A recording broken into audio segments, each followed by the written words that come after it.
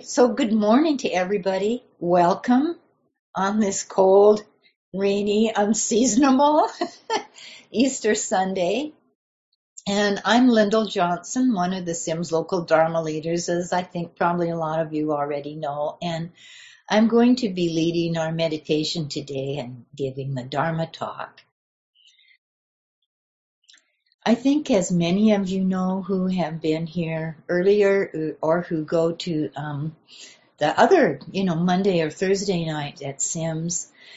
For April, May, and June, we're doing a series on the three characteristics, or Dukkha, Anicca, and Anatta. And last week, Jerry provided a really nice introduction to this topic for us with a little bit of a taste of each of the three characteristics. And this week and for the rest of this month, we'll be going more deeply into the characteristic of dukkha. And when we were planning for this series, we had a hard time deciding really where to start because the three characteristics are so related. And Jerry emphasized that in his talk last week. But we decided to start with dukkha because dukkha, or suffering, or this kind of sense of dissatisfaction with our lives I think it's what brings so many people to this practice. They feel that and they're looking for some way to find an answer. And also because the Buddha began with the truth of dukkha in his, really very important and initial teachings on the Four Noble Truths, maybe the most important teachings that he gave, really. So I think it's a good place to begin. And so here we are this week with dukkha. And in a way, this has been for me, a pretty easy talk to prepare because there's lots to be said about dukkha. And there's lots of information out there, lots of talks, lots of teachings. So it's not difficult to find things to say.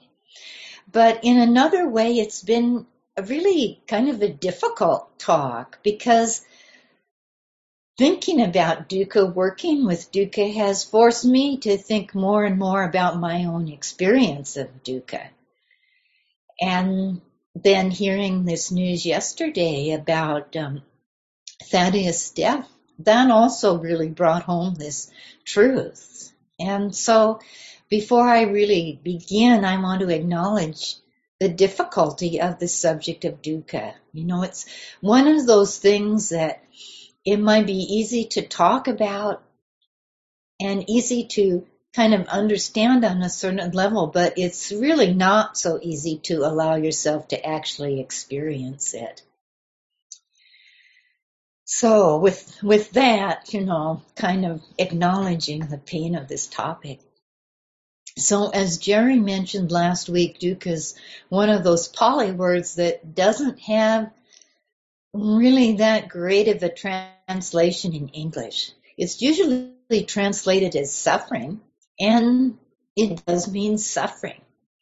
But it also encompasses really all the unsatisfactory and unpleasant experiences we might have in life. So just to give you a sense of all that it can include, here's a list of different adjectives in English that would be considered as dukkha. And this comes from an article by the teacher Glenn Wallace in an article in the Lion's Roar magazine entitled, What is Dukkha? So here are his words. Faint unsettledness, irritation, impatience, annoyance, frustration, disappointment, dissatisfaction, aggravation, tension, stress, anxiety, vexation, pain, desperation, sorrow, sadness, suffering, misery, agony, anguish. Whoa, that's a lot. And we could all probably add a few more words to this list. So dukkha really includes just a whole gamut of unpleasant experience. So it seems like this big unwieldy thing, but as usual in his teachings, the Buddha put this whole big, wild, unwieldy gamish of experience into some kind of order so we can better understand it and think about it. So in explaining dukkha, he identified three main categories, and these aren't mutually exclusive. There might be some overlap, but I think they're kind of helpful in understanding dukkha. So the first of these categories is dukkha. And this dukkha is the dukkha of just plain old painful experience that's part of human life. And I suppose part of the lives of all beings, really, because certainly animals as well have their dukkha.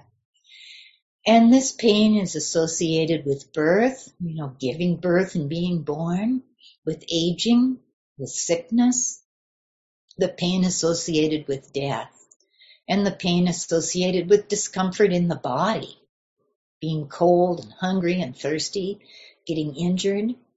And it also includes the emotional suffering that arises when things don't turn out the way we had hoped they would, or when we can't get what we want, or when we're separated from things and people we love, or, on the other side of it, stuck with ones that we really don't like that much. And in the suttas, some of the examples of painful emotions that are mentioned are grief, sorrow, distress, despair. So, in other words, this dukkha includes the painful and disappointing emotional and physical experiences that we all experience and all of us can relate to. And then the second category of dukkha is viparinama dukkha in Pali, which is the dukkha associated with impermanence or change. So basically, this is the dukkha associated with the fact that pleasant experiences don't last. So it's the dukkha that expresses the fact that even when we get what we want, we still can't hold on to it forever. It will end, or it will change, or it will break down. It's sort of like that beautiful new car that you're excited about and it looks so great until you get that first scratch on it. Or the lovely meal that you enjoy that's over all too soon and maybe leaves you with indigestion at the end.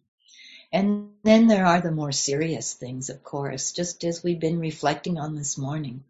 The loss of loved ones through sickness and death, relationships that end. And we shouldn't forget also that the parinama dukkha applies not only to the people and things around us, but to us as well. So no matter how successful or beautiful or talented we are, in the end we will lose it all too, to aging, sickness, and death.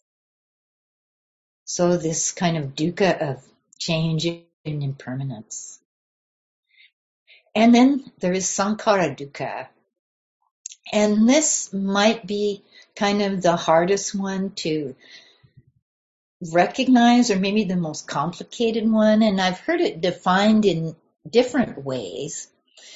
In an article I read on these three kinds of suffering that was written by the staff of the Lion's Roar magazine, they define it as all pervasive suffering and describe it like this. It's the general background of anxiety and insecurity that colors even our happiest moments. Deep down, we fear that life doesn't offer us solid ground and that our very existence is questionable. From a Buddhist point of view, these doubts are well-founded, and exploring them offers us glimpses of wisdom. So maybe glimpses of wisdom, but not necessarily comfortable.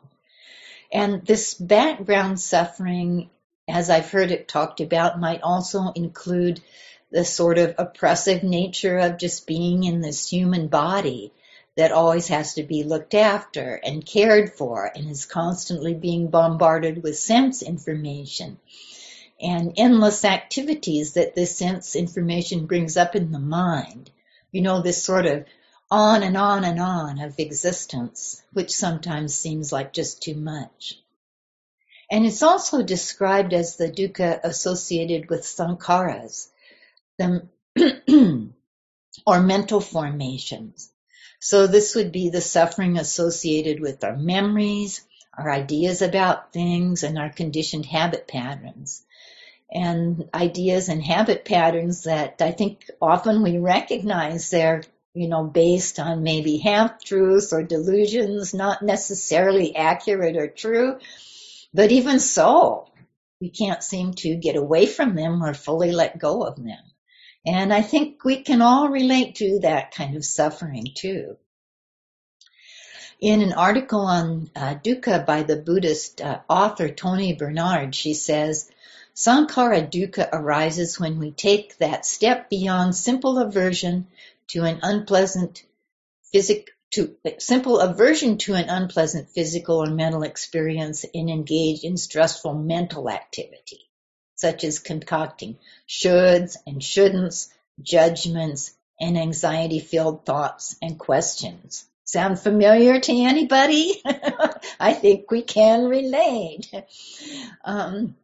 And just like Jerry mentioned last week, in addition to physical aspects of suffering, our imaginations can generate whole new layers of suffering. So this kind of dukkha is part of that.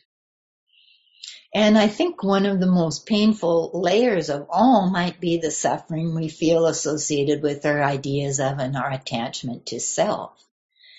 And, as we talked about and acknowledged that last week, the concept of not self can be kind of difficult and confusing, but I think we all know about the suffering that we have associated with the feelings we have about ourselves, that we aren't good enough, that we can't live up to our ideas of what we should be, or the ways that we feel like we really are, our anger, our depression, our fear, or any of those painful emotions that we all have from time to time.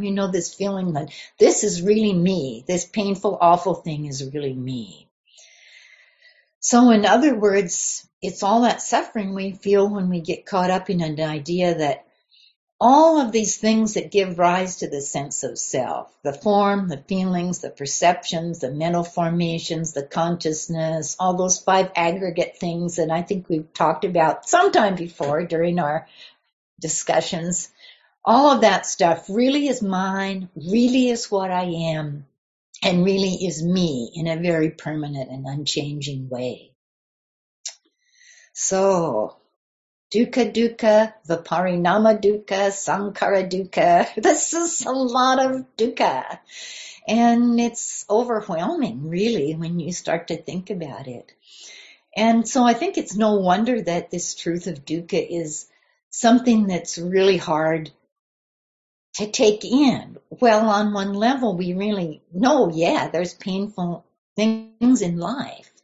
To actually take it in, not so easy. We really don't want to believe it.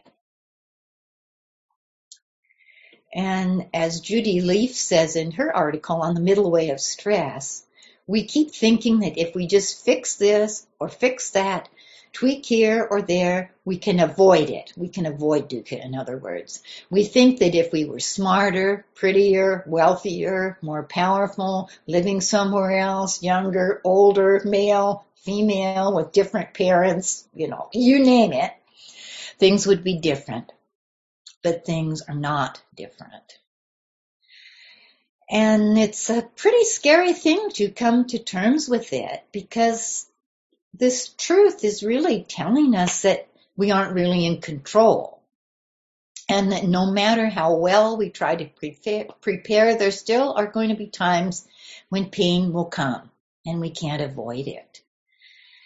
And I know for myself that this past couple of weeks, where this theme of dukkha has been on my mind, I've really been noticing how, even on one level, I don't believe that if I do all the right things, I can avoid pain or avoid dukkha.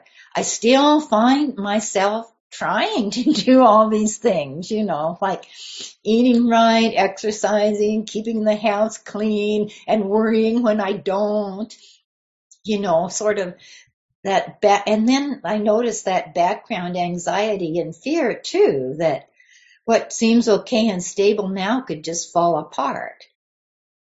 And how if I don't do all these things, it will fall apart. So, I've been letting myself feel it a little bit more. And I've also noticed how much of the distracting activity I do, like reading novels or watching TV, stuff like that, which are fine things in their place. But I also realize that part of the motivation is to block out that anxious background sankhara dukkha. So you may see these things too as you begin to consider this. And so, no, dukkha is not a fun thing to work with or to think about at all. And in a way, this truth of dukkha can seem like a really depressing message. But in another way, hearing it can also feel like a relief. On one level, there's a sense of someone finally telling it like it is, not pretending that everything is fine when it really isn't fine. And I think what's even more of a relief when we hear this truth of dukkha, we may realize, oh, it's not just me. It's just, I don't feel this way or have these problems just because there's something wrong with me. Everyone has these feelings and has these problems. And I think that can be a really important realization, especially in our culture where there's so much of a sense that we ought to be able to be a perfect success. And if we aren't, it's all our fault. I came across this quote in an article in the Atlantic magazine. It was from a review of this book by Alison Quart called Bootstrapped, Liberating Ourselves from the American Dream. And the quote is, both success and failure were up to me alone. I was valuable only when I triumphed, and if I couldn't overcome, I'd be better off dead. And I mean, that's a really stark quote. And we might feel that this is pretty extreme to express things this way. And yet I think there's a certain level where we can all sort of identify with that feeling that somehow if we aren't successful, and let's face it, in our culture, you pretty much have to be perfect to really be successful. We're worthless. And that's really painful. But the Buddhist teachings are saying, no, this is not true. Pain and disappointment and loss and failure are part of life for all of us. And so that's an important message. But it's also important, too, that the teachings don't just end with saying, oh, there's this painful dukkha. From there, the Buddha goes on to talk about how we can work with this reality of dukkha. So we don't have to endure so much suffering and cause more suffering for ourselves and others. And Lauren is going to be covering that in more detail next week. So I'm not going to say too much this week, but I will mention a couple of things. And the first one is that when we think about dukkha, we can think about these three categories, but we can also think about it in terms of the Buddhist teachings on the two arrows, which Jerry mentioned last week. So there's this dukkha that's the pain of the difficult situation itself, the first arrow. The pain of an injury, the loss of a loved one, maybe even something as, trivial as having a draft in the room that makes you feel cold. So, this initial painful event. And then there's often a second pain that comes on the heels of this, the second arrow, which is the mental pain associated with all of our resistance to whatever is going on. Our reaction to the first unpleasant event. Anger, blame, denial, all those kind of unpleasant emotions. And sometimes actions that arise out of our refusal to, acknowledge the first painful event or maybe deal with it in a way that's actually helpful. So often, instead of taking some kind of wise action, we get so stuck up in our insistence that it shouldn't be happening that we're just lost in our sankhara dukkha, all these painful mental formations.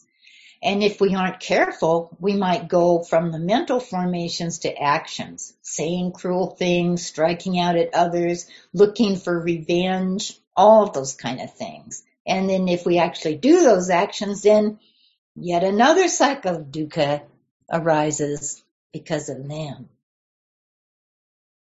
So what the Buddha teaches is that we really can't avoid that first arrow. And painful experiences of loss and change and instability are part of our life. But through mindfulness and wisdom, and through really investigating and coming to know our suffering, we can learn to work with the reality of dukkha more skillfully. So maybe we can help to minimize some of that dukkha associated with the second arrow. So the first noble truth is to be investigated so we understand this dukkha. Well, the Buddha talks about suffering and the end of suffering. We also have to know and understand suffering before we can come to that end. And I think maybe that's part of what makes this practice so hard. We start out thinking we'll just, learn some simple techniques like paying attention to the breath, and we'll be able to relax, we'll be stress-free. And then what do we actually encounter in our meditation? Restlessness, impatience, aversion, doubt, body pain, boredom, self-judgment, unhappy memories, craving for things to be different, attachment to that one moment of peace we actually thought we experienced. In short, we experienced dukkha, dukkha, dukkha, dukkha. So we think the practice isn't working and we're doing it wrong, but actually it's working just fine. And we're right in the middle of investigating dukkha. And so that's what Vipassana practice does. It uncovers that dukkha so we can recognize that it exists and we can understand it. And so it really, as we practice, it really forces us to question a lot of those myths that we tend to believe about dukkha. That if we can just fix this or that, we can avoid it. If we can just make ourselves smarter or more powerful or more successful, we won't have to experience it. And eventually we might even have to question the assumptions we might have when we begin to practice. That if we were just kinder, more virtuous, a more skillful meditator, we wouldn't have to experience dukkha. And I'm not saying that those things aren't good. And of course, if we have a strong meditation practice, if we behave in kind and ethical ways, that's really important. And they definitely help. There's no question about that. To minimize dukkha, to contribute to our happiness and our well-being, and to help us to avoid suffering and causing suffering. But at the same time, I think we also begin to understand that at the end of it, there's really something about this ending of dukkha that isn't about me, isn't about being a perfect person, and it goes beyond me being or doing anything. So we begin to see here this kind of relationship between dukkha and anatta, just as we can see a relationship between dukkha and impermanence or anicca. But that's a talk for later, and we can just kind of bring up a little bit of hint, that there's more to us than anything we do as individuals. So for now, a good focus is just to investigate dukkha, be willing to investigate it, to let ourselves see it, to let ourselves feel it more clearly, which is not an easy thing. And to notice these different types of dukkha, to see both our pain and our reactivity to it, those first and second arrows. So we investigate dukkha, we recognize it, We can begin to understand the dukkha we can't avoid and the dukkha that maybe we can do something about. And as we do this, we can begin to actually see for ourselves what the Buddha taught. We can see dukkha, and even if it's only in small ways, we can begin to see an end of dukkha. So let's sit for a moment.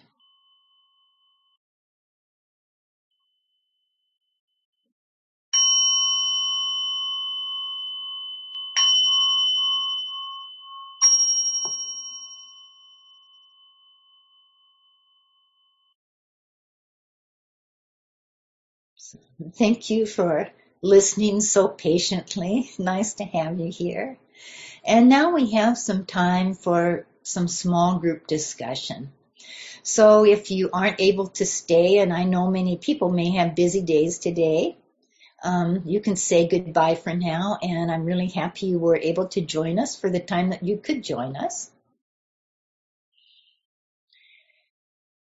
And then for everybody that can stay for our discussion today, I'd invite you to share something about your own experience of this truth of dukkha. In what ways does it show up for you in your life? And in what ways does it show up for you in your practice? And maybe how have you worked with it in your practice? What's your relationship with this truth? And if it's confusion or delusion, that's fine too. So whatever you would like to share. I'll break you into groups of 4 and we can have, maybe 15 minutes or so for our discussion, and then we'll come back together for our whole group sharing and close. We need another hour. Hour, Lyndall. Yes. Oh, you could have gone for another hour? Oh boy. At least another hour. Well, there's going to be a lot to talk about in the next weeks, I guess, then. That's good. I'm glad to hear that. It was very good. I had 2 wonderful partners. Well, in that case, we might have lots of sharing that people would like to, bring up about what they talked about. So we have some time to do that before, we break for the day. I guess. I don't know. I can't. I think, Suze, you probably summarize it better than me, because I'm trying to, if I were to describe, I kind of lack the words. So I would defer to Sheila and Suze to maybe come up with a little summary, because I think it was a very good discussion. First of all, dukkha is so important. And I have noticed in my practice an inclination to move further along in the 4 Noble Truths and focus on the Eightfold Path, because it's easier than really staying with the truth of what life is like and what we do with it when it appears, and how personally we take it all and make it into me and mine. And that's all I would say is yay that we're talking about this. Sheila, did you want to add anything to that? Oh boy, I think you summarized it very, very nicely, of the importance of dukkha. And I was saying to the group, or my little group, that I just came back from a month long at Spirit Rock, and which was full of dukkha. But it was a wake-up call, because, I realized with all the practice that I have done that I have not used my practice to work with dukkha. And I have, just fallen into this place of ruminating and just the whole mental, emotional scape full of dukkha. I didn't know you guys were talking about this today. I have to say, so it is an incredible gift. And I also want to say I'm going to do Philip Moffat's, he's doing his Dancing with Life, which is on the Four Noble Truths. Dukkha, dukkha, dukkha, especially the first noble truth, and it's coming up soon. It's online. So I have signed up for that, and believe it or not, I've already done that course, but I'm also learning that this path is it's a long path. It's a long, slow path, but it's worth it. So that's all. So thank you. I'm delighted to be here today. Thanks. Yeah. Thank you. Yeah, you guys are so right about the importance of dukkha, and I feel like we never get to the end of investigating because, you see one layer and then there's another layer and another layer. And every time it comes up, there's this kind of feeling for me of, what is it that I'm not seeing? Where am I deluded? What's going on? It's like a wake up call that there's something going on here that I need to look at. So yeah, it's it's a huge part of the practice. We were talking about how long it takes for the mind to let go of anything, and how I always had this feeling that if I could just see my pattern, my reactions and how it works, then bingo, I'd be free of that one, right?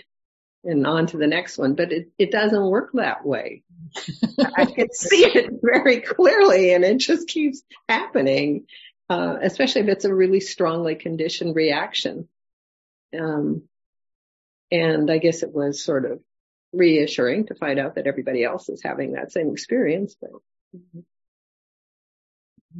yeah, thank you, Judith. I know I certainly have that experience. I mean, that's one of the frustrating things, I think. Although I do feel like when I actually see it, it may not last as long. Yeah, that's that. I still do it, but I may not be stuck in it as long. Yeah, so there is that, but it takes a long time. It takes a long time for the mind to let go, and you can't force it. No. And I think it takes a long time for the mind to actually see some of these patterns as unskillful or unhelpful patterns because we're so busy justifying our behavior or finding a reason or blaming somebody else or whatever. Mm-hmm. So yeah, it's a long process. I think a really important thing for me is to know that this dukkha is here for the rest of my life. I don't know what happens after I die. And to lighten up, Mm-hmm. to love myself, to have compassion for myself and everybody else who's suffering, that it's not my fault. Mm-hmm. To have love and compassion for myself, because being a human sucks, but I don't have anything else to compare it to. So it's like accepting, not fighting. And then being okay with the fact that I do fight, and all these layers of it. Yeah, thank you, Bruce. Very well said. And that makes me think too about how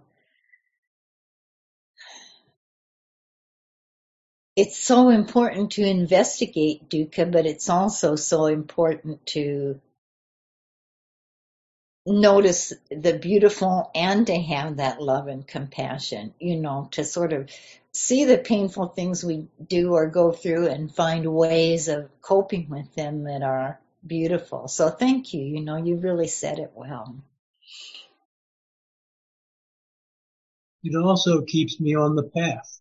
Started me on the path and keeps me on the path. Mm-hmm. Yeah. I mean, we can't stay on the path without metta and compassion. We really, really can't. It's just too hard, you know. You have to have that. You had to have that and metta for oneself. And Sangha. Mm-hmm.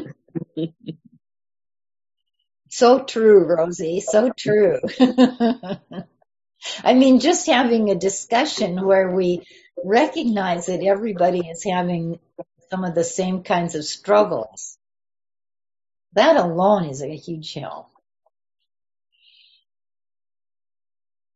Yet another Rena thing. has her hand up. Oh, go ahead. Lyndall. Oh, go ahead, please. I was just going to say, I live with a 17-year-old girl, my daughter, and I mentioned this in our small group, and it's hard for me if I don't. I think it's the dukkha or the awareness of it that gets me to the metta somehow. She does things that I used to take personally, but by not taking them personally, I'm able to feel more compassion for her. So, that's what keeps me there. I've noticed a palpable, measurable difference in, her erratic behaviors occasionally that are poignant, they're punctuated by lovely, beautiful things she does too, and just like finding an evenness amongst all of it to not be reactive has made a huge difference for my relationship with her. Thank you so much. Thank you for sharing that. And I think, there's like two big truths I heard you saying about not taking it personally, which is a monumental thing. And then how seeing the dukkha really is what often brings up our compassion and metta. We feel our own suffering and others' suffering, and that really brings it up. So thank you. I guess probably it's time for me to go ahead with our announcements, but thanks everybody for all of the sharing that you've done. It sounds like this is a really rich topic, so I think the rest of the month we'll have a lot to talk about.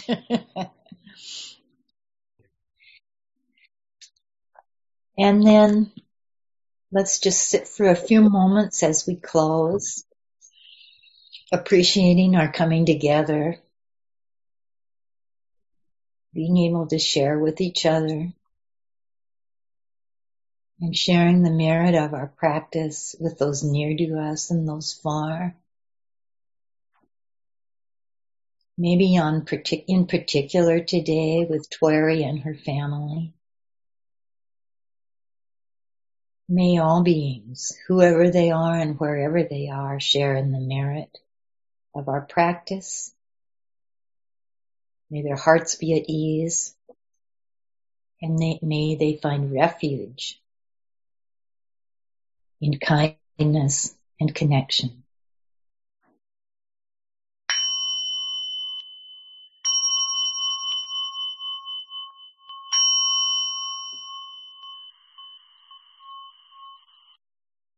Thank you, everybody.